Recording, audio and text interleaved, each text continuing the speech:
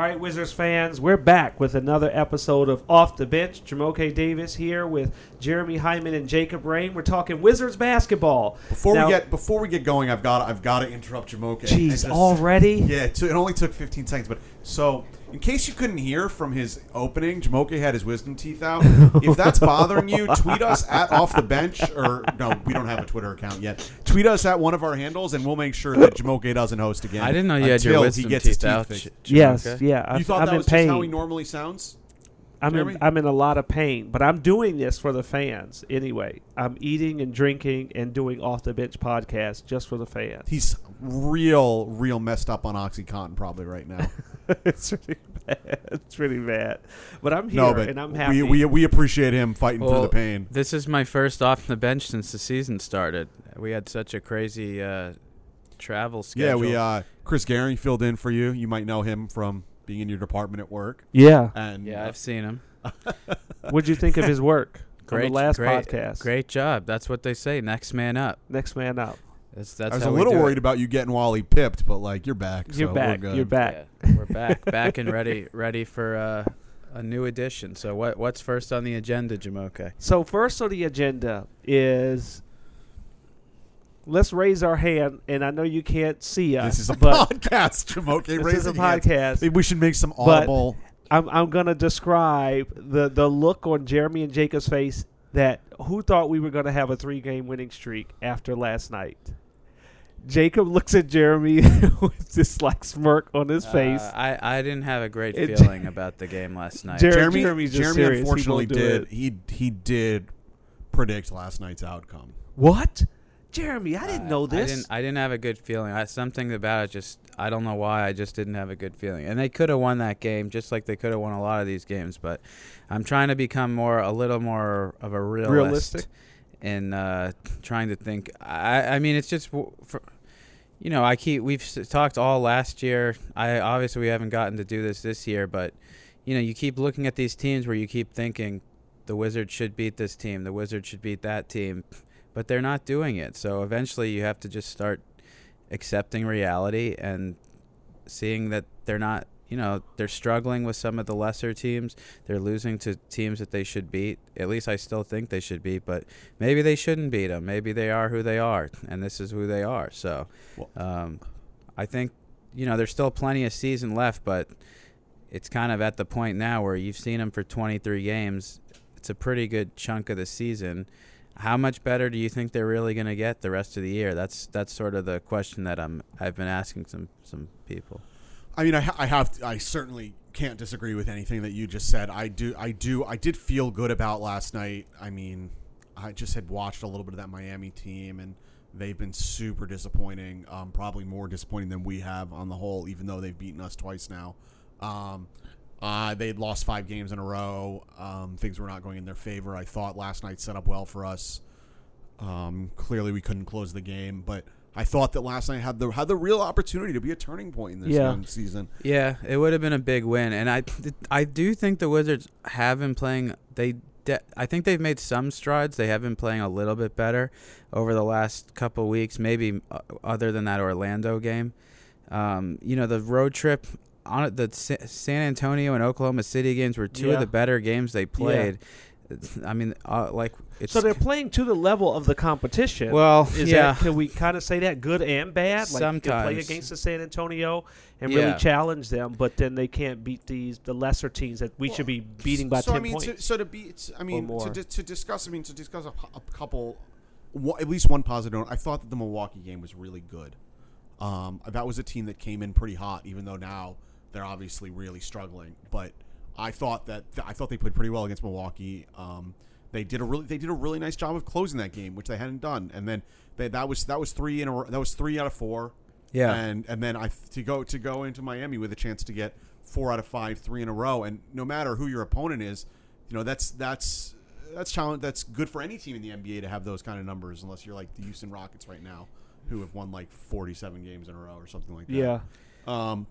And so I really thought that had the opportunity to be last night had the opportunity to be a momentum swinger, and it's just one game in a long season, and nothing's a must win or anything like that. But the fact is that to get that win that night, have won 3 in a row heading into this to be quite blunt, really challenging stretch of games right now. I mean, Yeah. we're at home for 3, but it's against 3 teams that I think are going to give us a lot of trouble. Yeah. Yeah, three teams that should be in the playoffs this year, so it'll be a tough homestand. But regardless, it's not, for me. It's not the offense. They have enough offense to win. I think they're scoring enough points. They're doing enough on the offensive end. Both Wall and Beal are playing it really high. Yeah, 30 and 29 last night, respectively, for Wall and Beal. Yeah, you could go run through the starting lineup, put together, whatever lineups you want, even with some of the deficiencies from the bench over the first quarter of the season. Even with that, they're putting up enough points to win. Their offensive numbers, I think, are good enough to win. It's the other side. It's the defense. It's just not consistent. It's not consistent enough to win. And it's so clear that, when this team was the 44, 46 win teams that was winning in the playoffs for, a couple rounds, a couple of years ago, they were a good defensive team, a top 10, a top 10 defensive team. And they've gone so far the other way to become, now they're, a bottom 10 defensive team. You see it at times. There's good quarters. There's good stretches where you can see they do have the ability, but it's just not consistent. And look at Miami. That's a bad offensive team. They scored their 2 highest scoring games of the season are both against the Wizards. That's not a coincidence. Orlando, another bad offensive team. Made Goran Dragic look like a lefty Kobe last night. Yeah. Yeah, and Orlando scores 124 points against us, what is that, a week ago, 10 days ago? Yeah. That's another team that's a bottom 5 offensive team in the league. They put up, Orlando's a bottom 2 offensive team. Yeah, and like these type of things, like, you can always say, small sample size, these things, players get hot. It's starting to not become but a it's small but sample size, it's happening too often. It's down the I thought down the stretch they actually played good defense in that Milwaukee game, in the Denver game, to get those wins. So I thought maybe there's a little bit of a turning point, but last night in Miami it was not great. Dragic was really tough on them, and it's not. Sometimes it's mental, sometimes it's physical. Sometimes I think it's just like attitude and having that edge and that toughness and that all the kind of those buzzy words that people like to use. It's hard to quantify some of that, but you kind of know it when you see it, and you see when good teams make the big stops down the stretch, or get after it on the defensive end. And I've seen this team do it, but they don't do it enough, and I think that's why they're not in 14. See, I really thought that they showed it though in the Milwaukee game and in the fourth quarter of the Denver game. I thought they showed some of that. That's why I thought that maybe they were starting to make some strides, and who knows? Miami's one game. Maybe they win these next 3 at home. They win 2 out of 3, which I would take, and things do start to turn around. It might take a little bit of time. Granted, this is Scott Brooks' first year. It is a new system. The whole bench is all new. They are trying to learn how to play with one another, but that was my next question. How long were you thinking at the beginning of the season you give this team before we can no longer say, well, it's a learning curve? They're trying to get adjusted to each other, because in my mind, I feel like that could be like a mid-season thing before they click. I mean, and I know this is crazy, but we're talking about we're doing a short, a monumental short on the 20th anniversary of the 96-97 team. Everybody thought that team was going to make the playoffs. They started off slow, below 500, and it wasn't until the All-Star break where they fired Jim Lynam, and I know they're not going to do that with Scott Brooks, but it wasn't until then that the team, but it wasn't until then that the team started to click. They hung around there enough to finally get going and make an A seed. There's plenty of examples of teams that have had bad first quarters, bad first halves, and completely turn a season around in the second half. I mean, I think Charlotte did it last year. I'd have to double check the exact numbers, but I'm almost sure that Charlotte, maybe the last 30 games of the year, went on a crazy streak. To finish, one of the top teams in the East, because for a while they were around the Wizards record last year, one of those teams fighting for a playoff spot, and then they shot up. So sometimes I don't, if it's a lineup change, if it's a tweak, if it's a mentality, if it's a meeting or whatever it is, something that really can spark a season.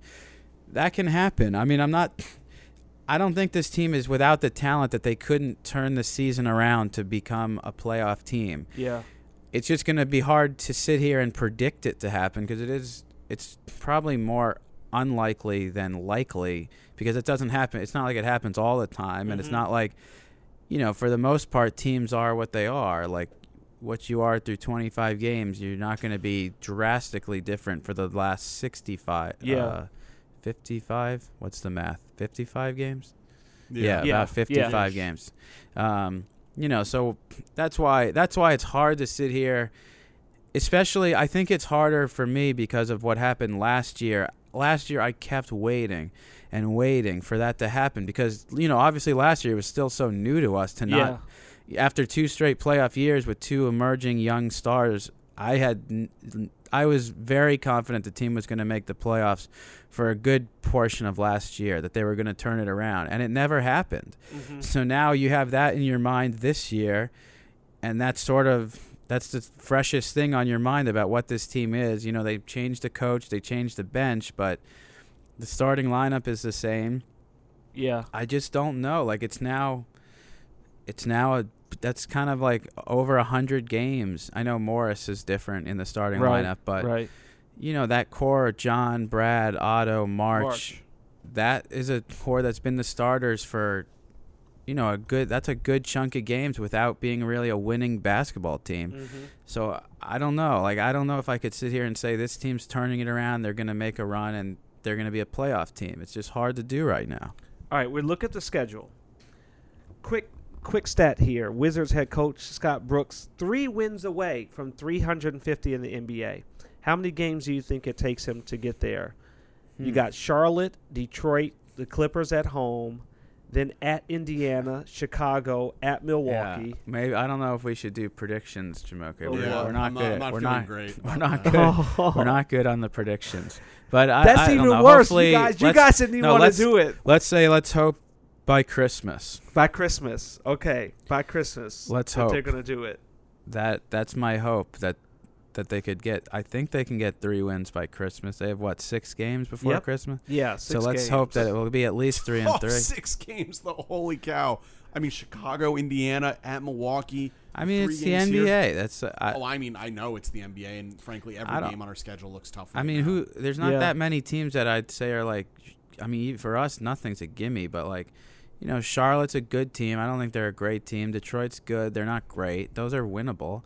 The Clippers are a very good team. Indiana looks like a pretty darn good team. Indiana is probably a good team. I don't think if they're great. I mean, that's the road trip. Milwaukee and Chicago. Yeah, I mean, they're all tough. I mean, nothing's almost every game is tough for us. But I don't think it's out of the question we couldn't get go 3-3 in these next 6. Definitely not. Let's say by Christmas, let's hope he's reached that 350 mark, Jamoke. Okay. Let's talk about Wall and Beal.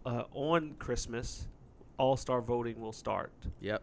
Beal, Wall, both legitimate All-Stars right now, or they still have to show you something in these next 6 games before the voting starts to say that they're locks? To me, John Wall is a lock. Yeah?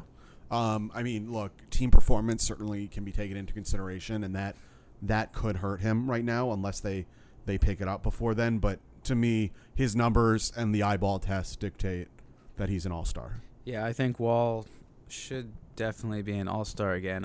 If this team was, what are they, not 14-9, I think you could probably make a pretty good case for both of them to make the all-star team.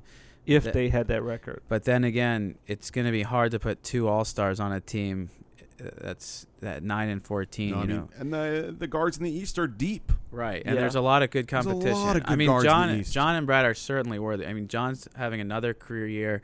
Bradley's having a career year. What's Bradley up to now? Points per game? 23. Wow. Yeah. I mean, Beal is. To me, this is the Beal that we wanted from an offensive standpoint for sure. He's been healthy. He's been scoring. I think he's been an excellent offensive player. And I mean, in a lot of years, he would definitely have a strong case to be an all-star. Again, I think. And I think he's. I mean, there's a case. Yeah. Oh, for sure. The case is definitely out there, and I think that. But I do think that when you look at the quality of guards in the East, I mean, it's an uphill battle it's going to be an uphill battle for us to get 2 on this team. Right. And I think that having been on the team for 3 straight years and having only seen his numbers improve, I would find it hard to see John Wall not on the All-Star team. But right. So the game's back in New Orleans.